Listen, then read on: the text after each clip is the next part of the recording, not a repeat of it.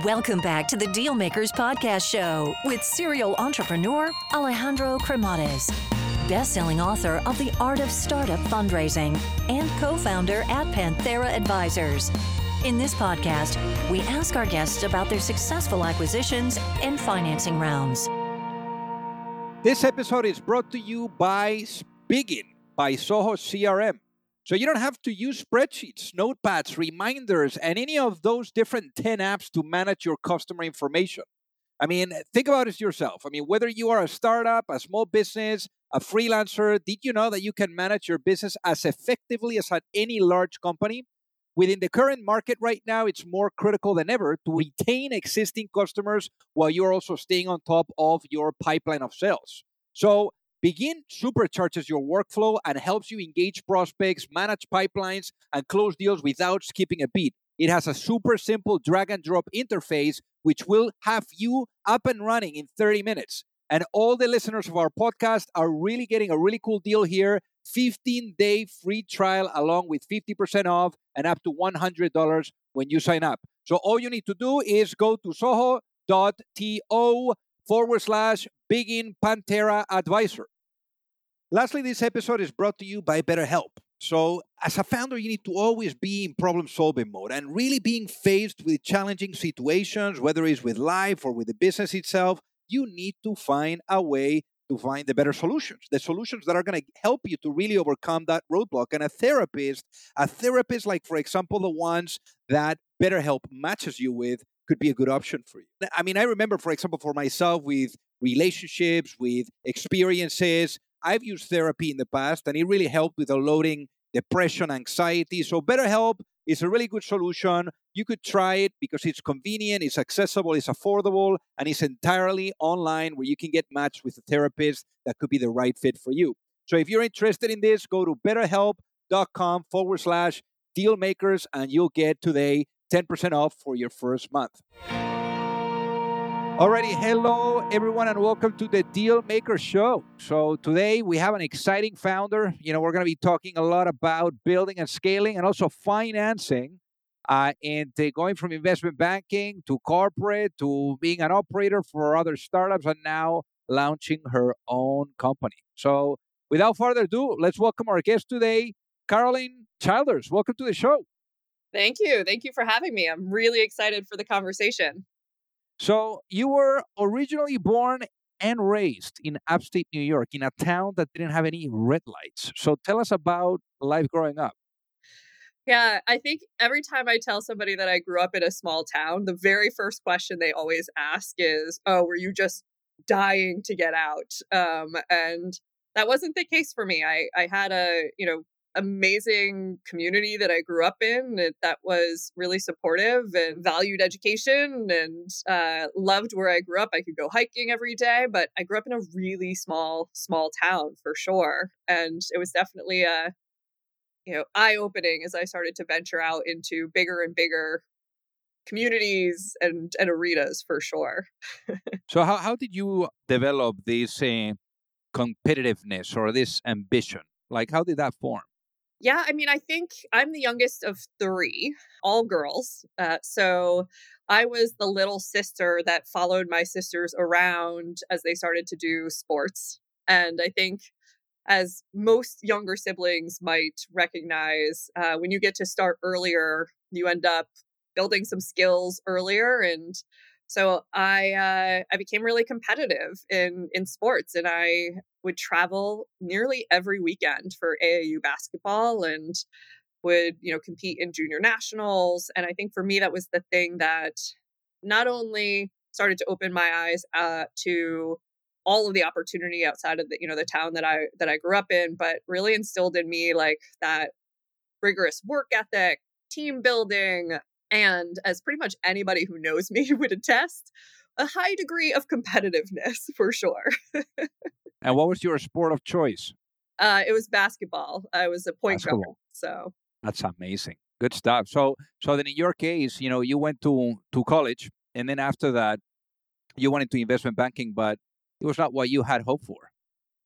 Yeah, I mean, I don't think that I went into investment banking thinking that, this was my career and I was going to become an MD someday in investment banking. But I saw it for, the opportunity to just build out a good skill set and to be able to be in the room with some amazing leaders who were thinking about, strategically where their companies were going, and just the learning by osmosis that you get from something like that in a very early stage of your career. Like I wouldn't have traded it for the world.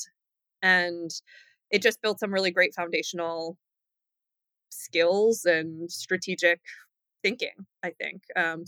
But I knew that I was not going to be there long term. And I stayed there for about 3 years and then moved over to corporate and worked at, the first one was Avon, where I worked in business development and strategy for them.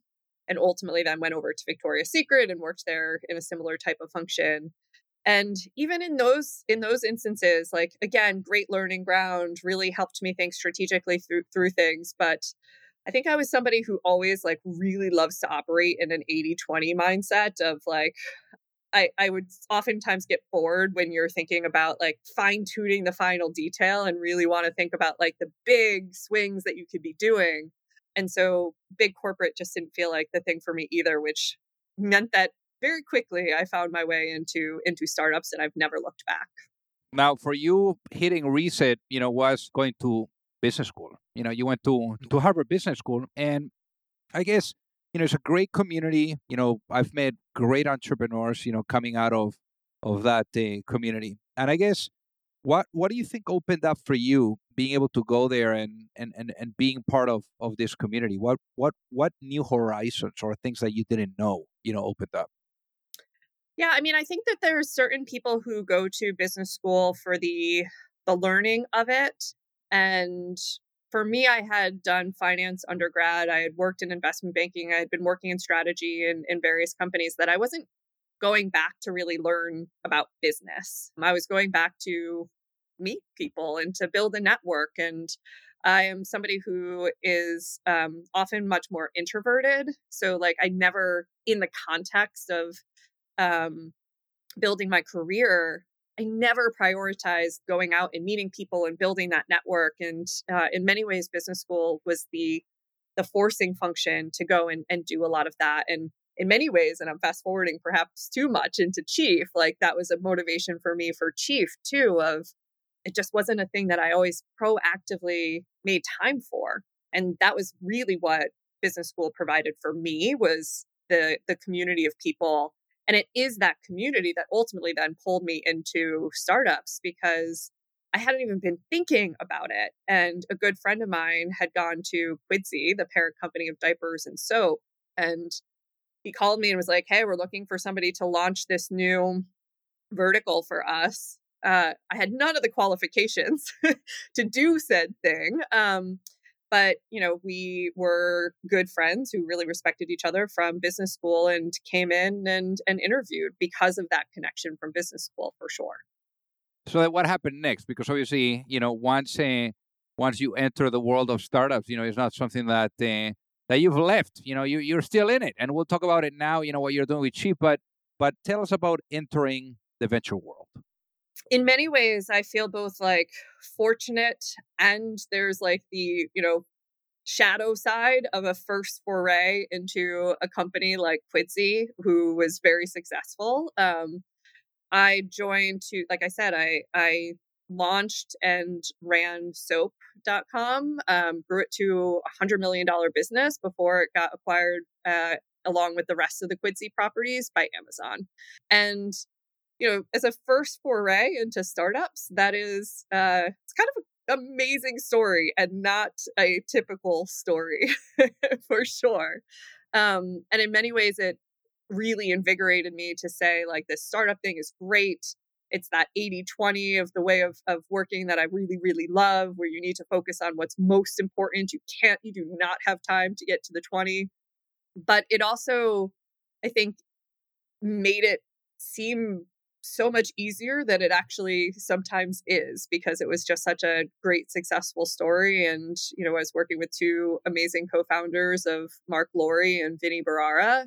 And so I think I walked away from that experience being like, oh, I could easily go and start my own thing right now. And probably would have if I had had an idea that was just like calling to me at that moment. But instead went to a few other startups and realized just there's it's not always that amazing, always up into the right story. And I don't think I would be the founder that I am today without having seen kind of the multiple different types of startups and cultures and experiences and the challenges that can really come with them. Yeah, because it was 5 years, what it took you from, that experience to really launching Chief. So I guess in that period of time of 5 years, I mean, you had now the opportunity of being able to see like a rocket ship, right? Like you're like in this company, taking off, the incredible exit. And now, you're like for 5 years, being able to experience also the good, the bad, and the ugly, So what did you experience during those 5 years that you think formed you so well to really find yourself in a position of really saying to yourself, okay, I'm ready, let's go? Yeah. I mean, I think that there were a few things that I learned. The number one thing that I think is just important in any startup is culture, which at Quidsi, it was just like an amazing culture, a ton of autonomy. I mean, I think I mentioned I'm not sure how I got that job, but Mark Laurie basically gave me the autonomy to launch and run this business. And I worked so hard for that. And it just really instilled for me the how much trust in people can unlock great potential to do great things at different companies. And not every place that I worked had that level of trust as like a fundamental part of like their culture and how to really unlock potential, which at the end of the day, no matter what the idea is, it's about execution, and execution is about people. So it was really great to be able to see different types of cultures and what they either bring out or don't bring out in people. And I would say, the other thing that was really fun for me is that I was able to work across a bunch of different types of businesses. I was in e-commerce, I then did marketplaces. And I think there's just something really insightful about needing to understand the nuances that and become really smart about a new business and a new challenge, instead of just getting too immersed too deeply into one thing. And I was kind of across different functions and different industries. And I think it just made me a really good general athlete, that, as I went into being a founder myself, um, really meant that I was not worried about having to step into arenas that I had no experience in, and needed to get smart on real quick. So then let's talk about 2018, because 2018 is the moment that you started Chief. So as they say, ideas, they're like dormant, right? Like they're there, you don't even know that they're there, but there is certain events that really trigger you and push you over the edge to get going. So what do you think was that journey for you? I mean, how was it from ideation all the way out to to really getting started and getting going? Yeah, it was by far the darkest part of probably my whole career is the very early days of starting Chief, because you're somebody that has potentially has had a lot of success in other things, and there's always that question of like, is that attributable to you, or is that attributable to the other people you're working with and for, and the founders of these other businesses. And this was the first time that like you put yourself forward and say like, I'm doing this thing, and it can so squarely be attributed to you. And I just had this constant fear that was about to ruin my reputation with a horrible, horrible idea that just flamed out really quickly. So it was by far the hardest time to just continue to have that confidence and say, I really believe in this. And I think that gets compounded when you have a lot of people who are saying to you, we don't. And I think for us, we started when we started Chief, we were even looking for a lawyer to represent us as we wanted to incorporate and go and start to raise VC capital. And we had lawyers that were turning us down. And I'm like, oh my God, we're trying to pay you. What's going to happen when we actually try to go and raise VC dollars when we're asking for money? And we can't even get a lawyer to pay to represent us. And so I think it's just really, it just made it so much clearer. I had been, a senior executive at various places, and there's just something so different about being a founder and how much weight and responsibility that brings, and how much more the no's really hit you. So those early days were really tough. And even for Lindsay and I, my co-founder Lindsay and I, it was kind of like just the two of us. So even as we started to, talk about the experience and you'd be debating it, you were just kind of talking in this echo chamber without any feedback from people, that it's actually a really tough time, even in a partnership of like, as soon as we launched, it was us against the world. But as you're kind of in that first echo chamber, it can sometimes feel even like us against us. So definitely one of the hardest times for sure. Hey guys, so pardon the interruption here. I got to tell you that, for those of you that are either looking to raise money or you're looking to get your company acquired, you don't have to be alone. There's a lot of psychology that needs to be blended with strategy, with methodology, with process. And it's very hard. And already doing your business alone is super, super difficult. So I remember, back when I was an entrepreneur, I kept really experiencing the challenge of either knowing or finding the right type of access to the right type of investors, or really understanding what was the right type of guidance, that would carry me through the process, whether it was with seeking money or with going through the acquisition. So that gap that I found being an entrepreneur is ultimately what pushed me later on when I met my co-founder at Pantera, Mike Severson, to really put together an advisory firm where we are guiding entrepreneurs and founding teams through the capital raising efforts, whether you are at a seed stage or at a Series A stage, or if you are going through the process of an acquisition and you are in small to mid cap type of cycle. So again, we would help you from guiding you and supporting you from A to C all the way to the end as an extension of your team. And there's no reason for you to do this alone. So with that being said, if you would like to find out more, feel free to send me an email at alejandro@panteraadvisors.com. And we would love to take a look at helping you out. And what ended up being the business model of Chief for the people that are listening to get it? How do you guys make money? Yeah, so Chief is it's a professional network focused on senior executive women. So our mission is really to drive more women into positions of leadership and keep them there.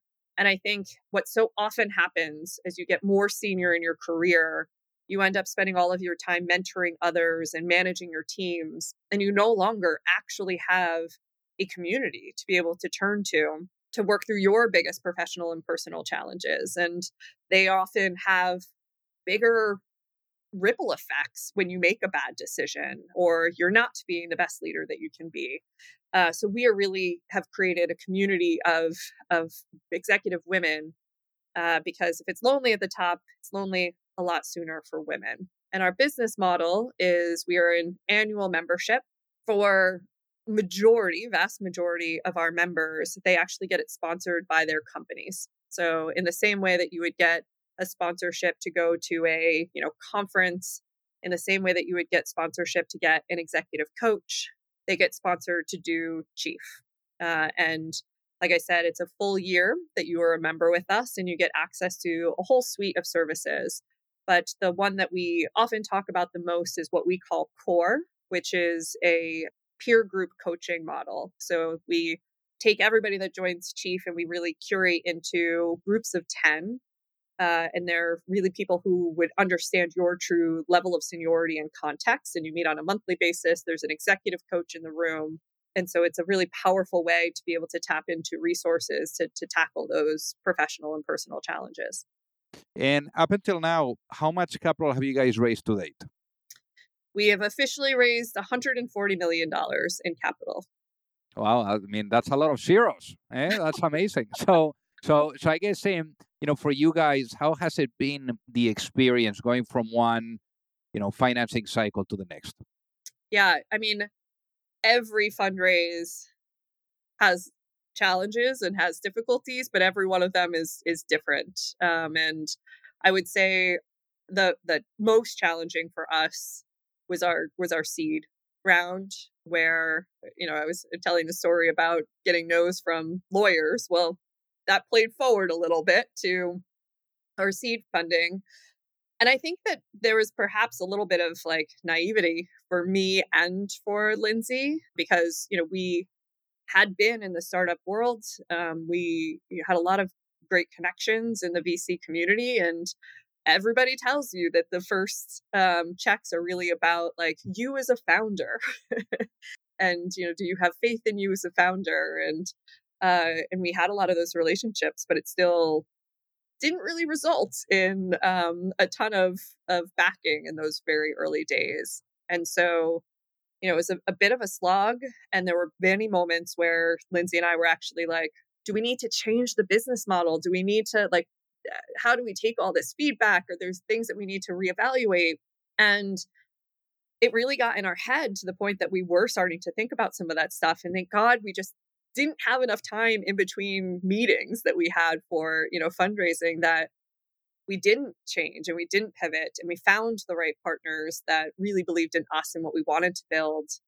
And it allowed us to keep that passion for what we wanted to build and why we wanted to build it, that I think allowed us to be successful in the long run. So by far the hardest was our seed round.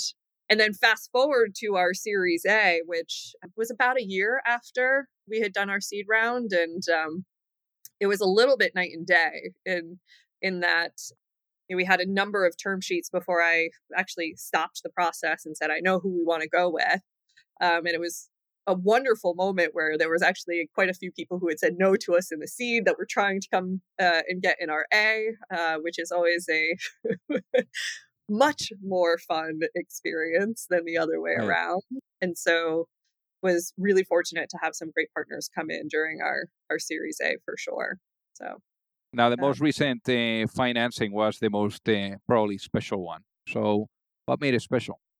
Yeah, so we just raised our Series B at the very end, very beginning of this year of 2022. And I think for us, we had raised our Series A in the beginning of in 2019. And so if you realize what happened in between the 2019 fundraise and the 2022 fundraise, it's a pretty big pandemic right there in the middle of it. And I think, early 2020, we were a company that had a lot of in-person experiences and had to pivot everything to virtual.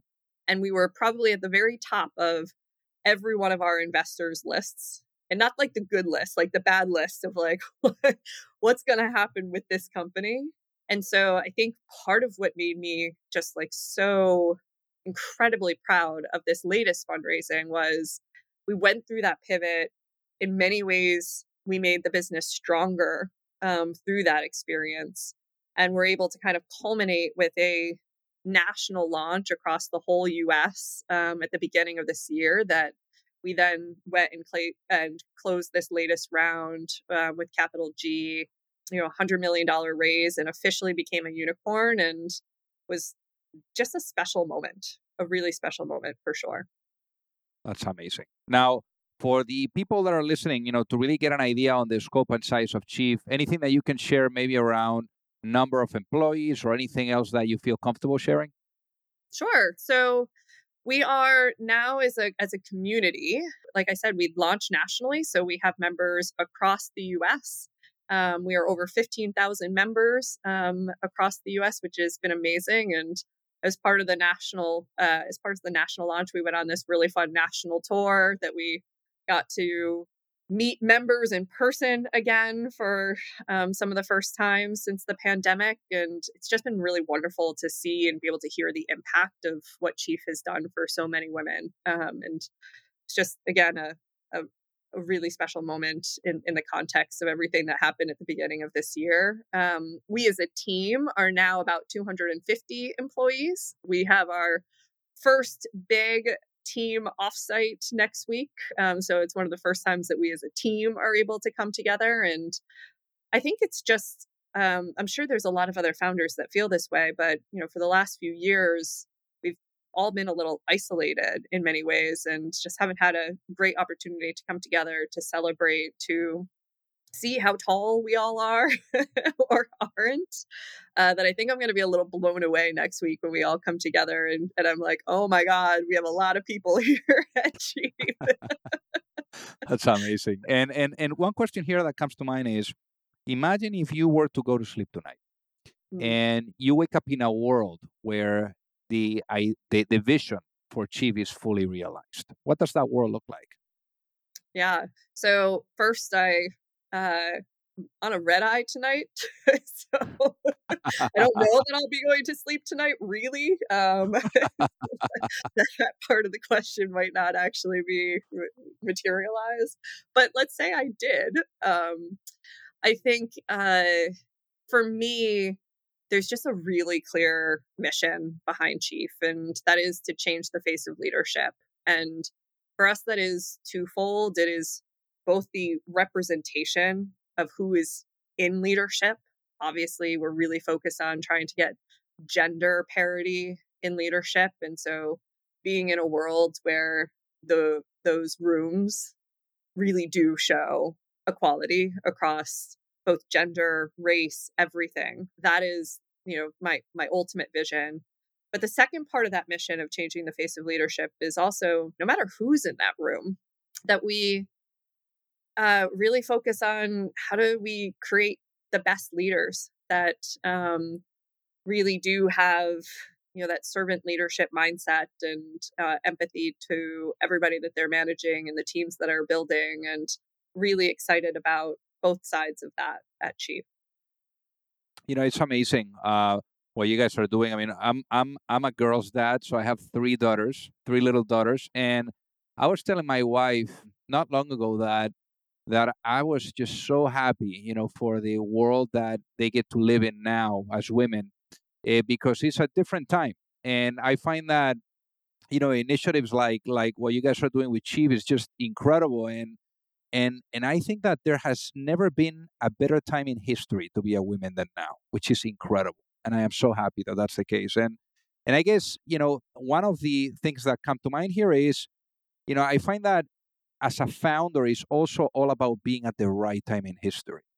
And Mm. it sounds and it appears to me that is the case now that the wind is blowing on your back, with this initiative of Chief. So how do you think that things have been shaping up as well, in this regard for you and also for being able to push, Chief? Yeah, I mean, I think that there's a number of things that have created a very interesting dynamic for something like Chief. Obviously, the one that you are most specifically referencing is that there's finally some real focus and awareness of diversity and equal representation, and that companies are really being held and holding themselves accountable for driving that change. And so, I think that that is definitely a tailwind for us that has been a big benefit. But I also think that there's so many beyond that things that are happening for companies, and just the, how companies are supporting their teams that also play very much into this. So I think that people are really focused on, what is the new way of working, whether it's hybrid or in person or all remote. And in almost any variation of that, the ecosystem that was the company is no longer, just the solo social arena that like people are so used to playing in. And I think people are really looking for additional communities of people to be able to be inspired by and look to for support and have friendship. And so I think that there's something really important in that that also has created a important tailwind for us, and why companies would be investing in something like Chief. And I'd say the third is also like the focus on mental health and investment in helping people become great leaders. It was not that long ago that it used to be if you had an executive coach, people would look at you funny and think that it was actually because it was a problem of like, oh, something must be going really wrong if you have an executive coach. And that has just completely Now it feels like everybody does. And if you don't, it's like, wait, what's wrong with you now if you don't have one? And I think that just, the level of investment that people are making across the board in, top talent is something that is also a big part of the trends that really make something like Chief possible. So I would very much support, sometimes it's better to be lucky than good. Although I think you sometimes make your own luck. And I think there was a reason why this felt like the right time to go and build something like Chief.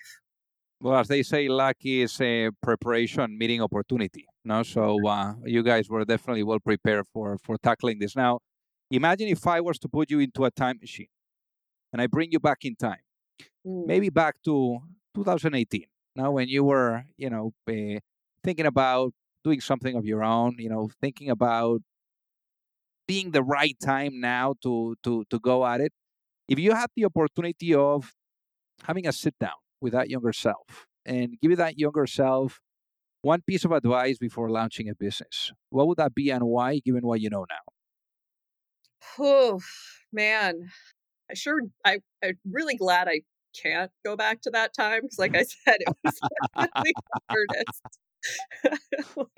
I just want to keep looking forward. Don't pull me back. I could never have imagined that Chief would be where it is and have had the impact that it has had. And I think that it's a little surreal to think about that and where we've been able to come. I always knew that Chief could be a really powerful part of the world and wanted to build that, but I never thought we would get to where we are in the amount of time that we've been able to get to.